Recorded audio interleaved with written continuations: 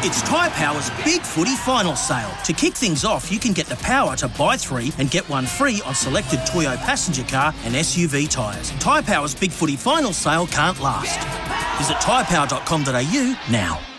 All right, let's have a chat with Paul Dennett. He's fresh off taking home the bronze medal in the Best Sports Podcast category at the Australian Podcast Awards as part of the Cricket Daily podcast, and he joins us on the Overnight Crowd to talk cricket. G'day and congratulations, Paul.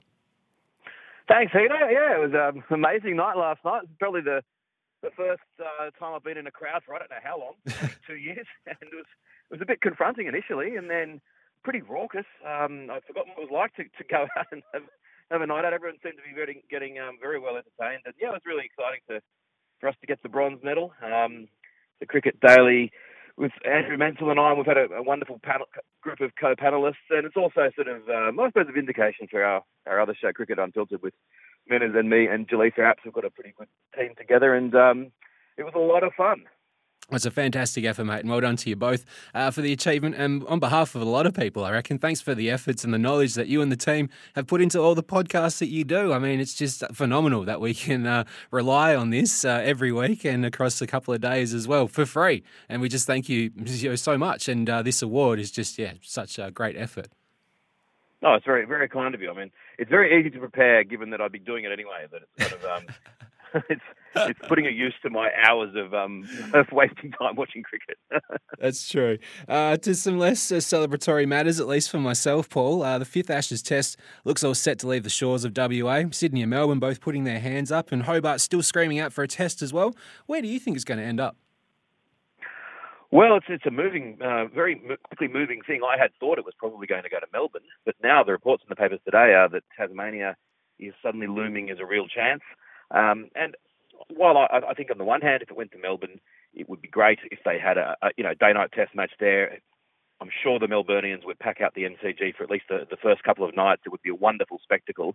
And if they do send it to Hobart, then I think I admire that as well, because it's kind of, the commercial side of it probably won't make as much money in Hobart, but it would be a great occasion for the city of Hobart to have its first Ashes Test match. It's a lovely stadium at Belrive Oval. I'm sure they'd pack it out with decent-sized crowds. And Belrive Oval is roughly the size of many of the English grounds as well, so it's certainly not a trivial-sized ground. As much as I'd love to have it in Sydney, it doesn't look like it's going to happen here, and it is a great pity that it's not going to be in Perth. Great pity for the people of Western Australia, but also for the Australian team, that we have a wonderful record in Perth. And so I'm sure England are pretty happy that they're not going to have to face our quicks on the Optus Oval deck. As collectively minded as we can all be, it feels like if it was to end up in Hobart, that's the right thing to do. I don't know if big organisations are looking for the right thing to do, but it feels like Hobart finally getting their chance is the right thing to do if it doesn't end up in Perth. Correct. I think that's right. And look, it would be. I remember a few years ago that actually Cricket Australia proposed to England that they wanted to make it a 6-test series, and that Hobart would get a regular gig. And at the time, the English Cricket Board, or England and Wales Cricket Board, said no.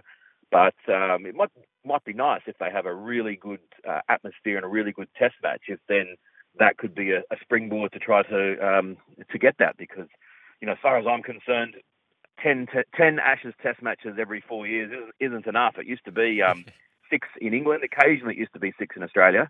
So I'd love to squeeze in an extra Test match for the next time they come out here. Alex Carey, he's set to take the gloves for the upcoming Ashes series. So the man enters after seemingly serving his apprenticeship amongst the white ball brigades of our cricket teams. It's a road that's led to success before, isn't it? Yeah, it certainly has. In terms of going from white ball to red ball, David Warner's probably the spectacular example of that. First played for Australia, having never even played a Sheffield Shield game for New South Wales.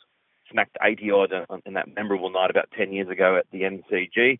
And Alex Carey, he's such a likeable person. It's an amazing story as well that it wasn't that long ago that he was playing in the inaugural season for Greater Western Sydney Giants, and to think that he would be the Australian wicketkeeper for an Ashes series would have seemed extraordinary. But yeah, the paths that people take are unusual, and I think he's going to do an excellent job. But I think that he's got that nice blend of being able to attack when required, but also being able to grit it out when the situation is difficult with the bat.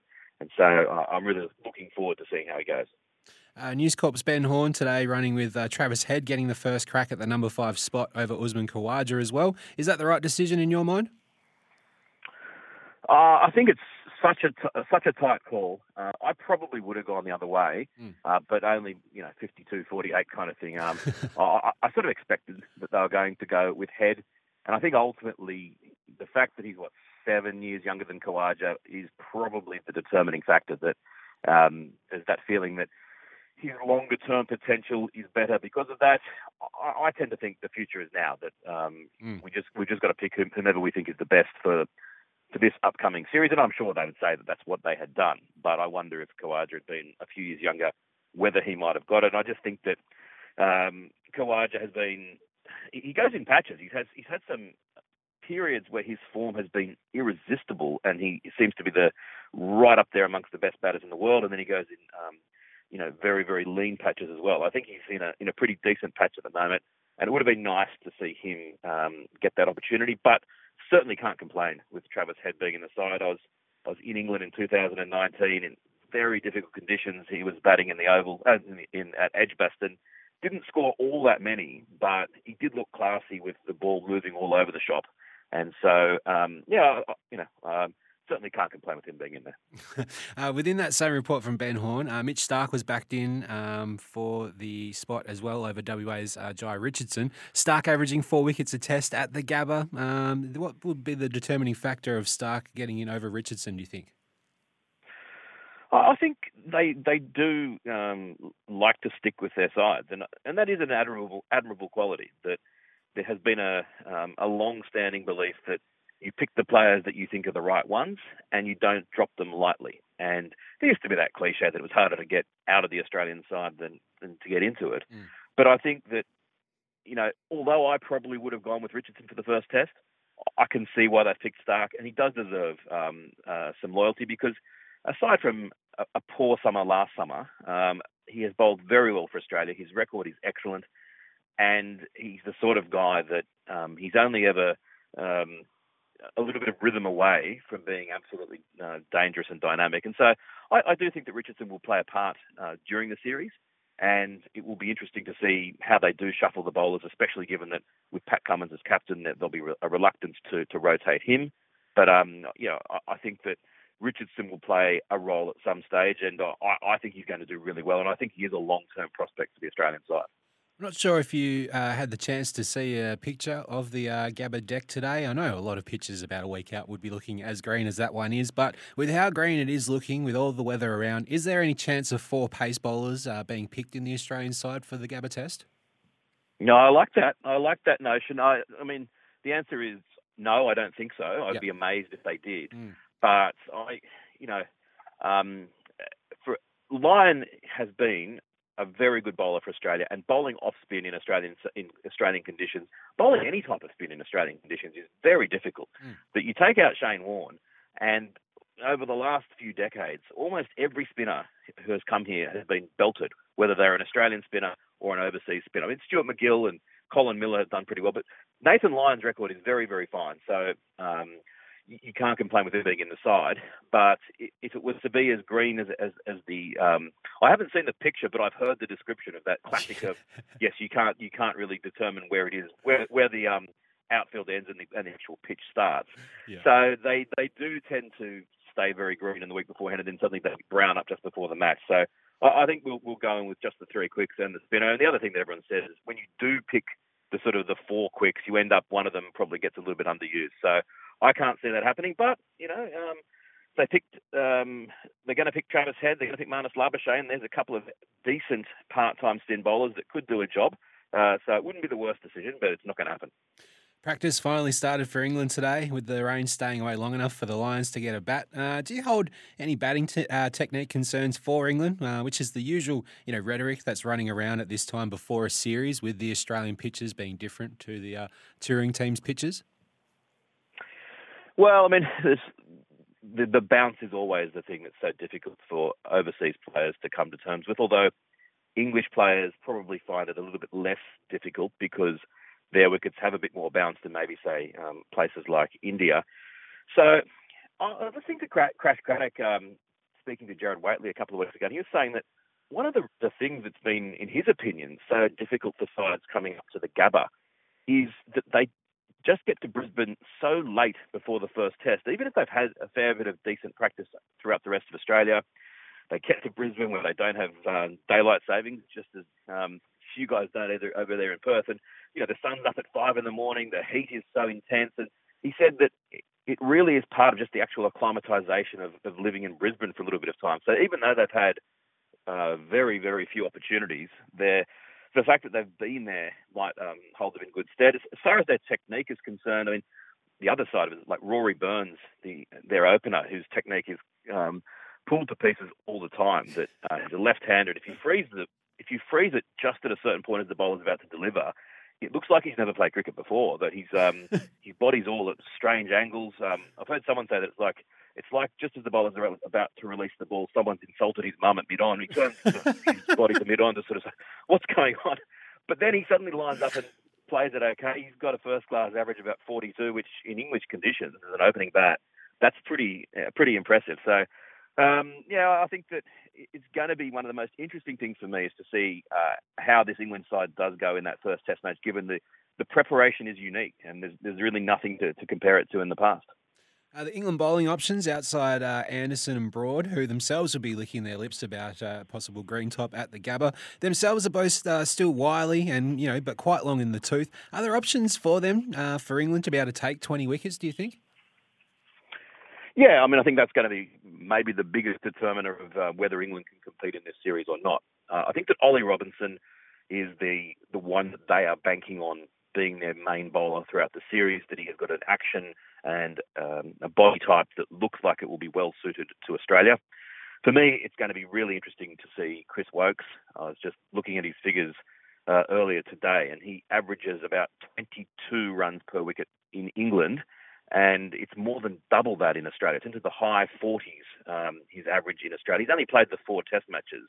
And basically everywhere outside England, his average is terrible. And I think that shows that he's actually, that those aren't accurate. I think that he's a better bowler than that. But if he can, I mean, he tore Australia apart in the match that they beat us in the T20 World Cup. And I know that's a very, very different consideration. But you looked at that and think, he must be the sort of guy that, given a bit of life on a Gabba wicket or at the Adelaide in a day-night test match, that he'll have to be dangerous in Australian conditions. Craig Overton has played here before. He's a very, very handy, very, very decent bowler. And then they've got their spinner Jack Leach is the one who's most likely to play. He bowls left-arm orthodox. And again, he's another one with a pretty handy record, averages about 26 runs per wicket in English conditions, which is quite good. But again, it's going to be difficult because, as I said earlier, not many spinners succeed down under. Yeah, the build-up is really starting to get to fever pitch, I think, and the next few days hopefully go fast till we get to day one of that first test. I'm a bit beside myself with the wait for that first test to get underway at the moment. I'm absolutely the same, and the sad thing is that when it starts, it then goes so quickly that they cram them in back to back these days that before you know it, the series is all over. So I'm looking to savour every moment of it, and already sort of indicating to family and friends that, particularly the Adelaide Test match, that's the one that you think that you're safe doing something in the evenings, but I've had to say, look, for those 5 days, I'm off limits because I'm going to be watching the cricket. I'll have the Do Not Disturb switched on for those 5 days included. The Big Bash League 11 gets underway this Sunday with the Sixers versus Stars clash to open proceedings. It's pretty hard to get a read on these teams headed in, but who do you see as the leading lights as far as teams go for this edition? Yeah, it's always difficult in the lead-up. I mean, I think Sixers do deserve to be favourites. They're the defending champions. They've brought in Chris Jordan. If their squad needed any strengthening, I know that they've lost Brathwaite, but Chris Jordan is that sort of professional T20 bowler where the batters just can't seem to. I mean, occasionally he gets collared. He didn't have a great game in the World Cup semi-final, but other than that, I think he's a fantastic T20 bowler, and so that makes them an even better side. I think Dan Christian as well. For me, He's had an interesting few months where he's been in and around the Australian side, was a reserve for the World Cup, and had a pretty poor, an unfortunate final game in the IPL. But rewind to last year in the Big Bash, and he played some of the more impressive innings that I've ever seen. So I do think that they are the team to beat. The Renegades are very interesting because finished last season. I've noticed that they're tipped to come last this season as well. And I just don't know. I look at them and think maybe they might surprise that they've a fairly handy-looking lineup. They've got the Afghan left-arm leg spinner Zahir Khan, who's going to be an interesting addition to their side. They've also got Unmukt Chand, who is technically the first Indian to sort of play in this Big Bash, and hopefully that'll, you'd say, will maybe convince the BCCI that they should allow some Indian players to play in future, although he actually now plies his trade in the United States, so he's kind of no longer under the auspices of the BCCI. He was a fantastic cricketer about a decade ago, never really kicked on, so he'll be someone interesting to watch as well. So, yeah, my tip is the Sixers, which is pretty stock standard, but I expect the Renegades to do a lot better than other people think they will. Yeah, it was fascinating that, contracted or not, if you're within the BCCI apparatus, you can't go and play in any of these other franchise T20 leagues. Yeah, I mean, that's part of the dominance that they hold. And, I mean, you can sort of understand it in one way, that they want to retain the primacy of their own competition, but I just think it's misguided, even from them, that if they were allowed to play in the Big Bash, I mean, the top players, they're in a test series at the moment, they probably wouldn't come down. But those lesser lights, which in Indian terms, they're not really lesser lights because they're such a fantastic side with such amazing depth, it would, of course, be to the Big Bash's advantage because it would suddenly draw many, many millions of eyeballs from India to the tournament and increase its profile and increase its financial clout. But it would help some of those players as well. There is plenty to be gained by especially young Indian players coming out and playing in a place like Perth, where they might one day be in the Indian Test side and come up against a quick attack on Perth. And if they've never encountered those conditions before, then they're going to struggle, as everyone from India has in their first Test outing in Perth, except Sachin Tendulkar. So I hope that they change their mind, but I'm not holding my breath. That's definitely usually the final thing that you say around anything with the BCCI involved in it. Like, will there be a women's IPL? Will they allow players to go and play elsewhere in other T20 competitions? It's usually, I won't hold my breath. That's usually the finish of it. That's true. Do you get involved with the Supercoach aspect of the BBL, Paul? Good question. I haven't yet, but Jaleesa Apps from our podcast is heavily involved in it. And she has been goading Manners and me into doing so. So okay. I have actually set aside a bit of time tomorrow where I am planning to actually put in a team.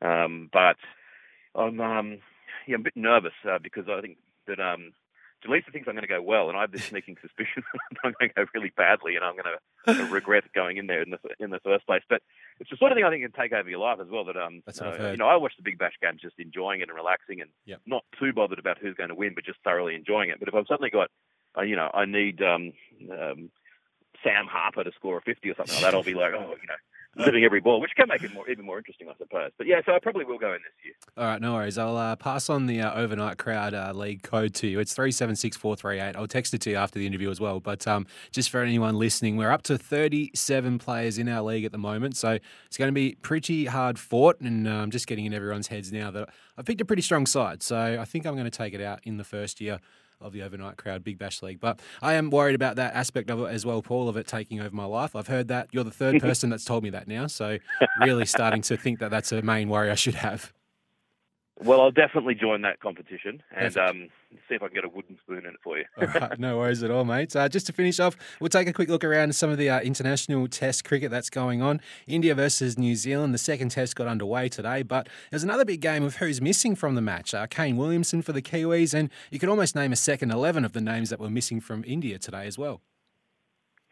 Yes, there's a bit of a meme going around on Twitter because Ajinkya Rahane, who was captain of the last test, and was expected to be dropped for this test match because Virat Kohli was coming back in. And I had to giggle when I saw it that they said Ajinkya Rahane has picked up a slight hamstring strain and will be out. And so I think all the Indian fans have said, well done, BCCI. That's a very diplomatic way of saying that he's been dropped. So, but that's an interesting one. And Jadeja for India is another key omission.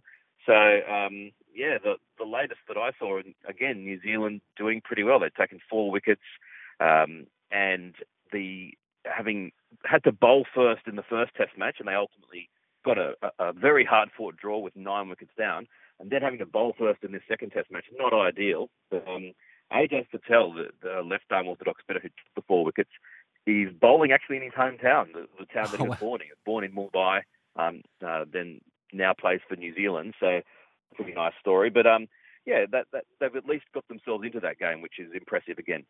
Yeah, Pujara and Kohli both out for Ducks. Kohli looking a bit bemused with the decision, with it basically getting through thanks to the umpire's call element of it.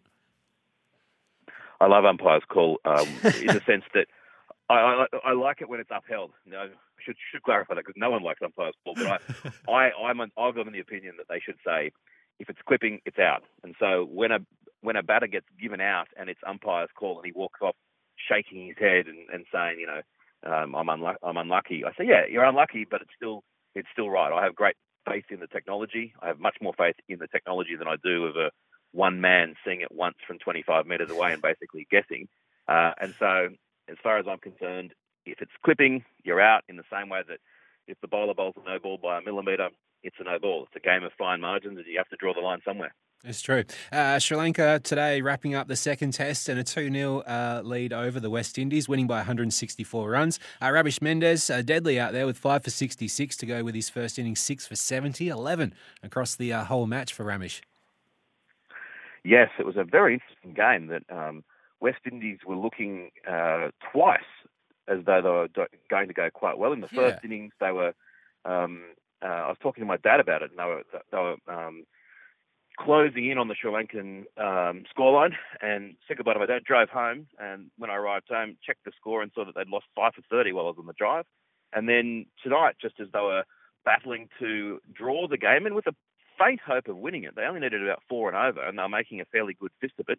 They lost 3 wickets in 6 balls, and then a few minutes later did it all again, and they basically lost 8 wickets in about an hour. So they looked good for large stages of the game, but ultimately were pretty badly beaten in the end.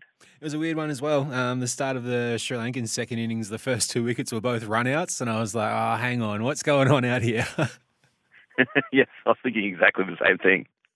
Pakistan versus Bangladesh. That second test gets underway tomorrow. There's a big in for Bangladesh with Shakib Al Hassan to return. We've missed him since the World Cup.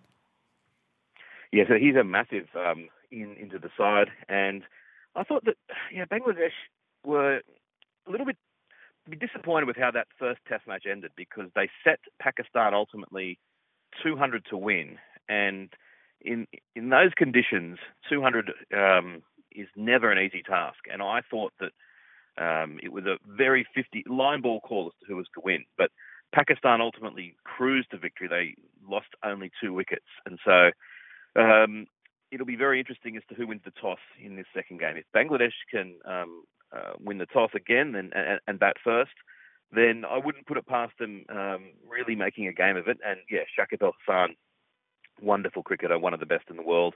Any side's going to be strengthened by his return. Paul, thanks so much for the time once again, mate, and congratulations once again on the bronze medal for Best Sports Podcast at the Australian Podcast Awards. Thanks, Heater. Good on you, mate.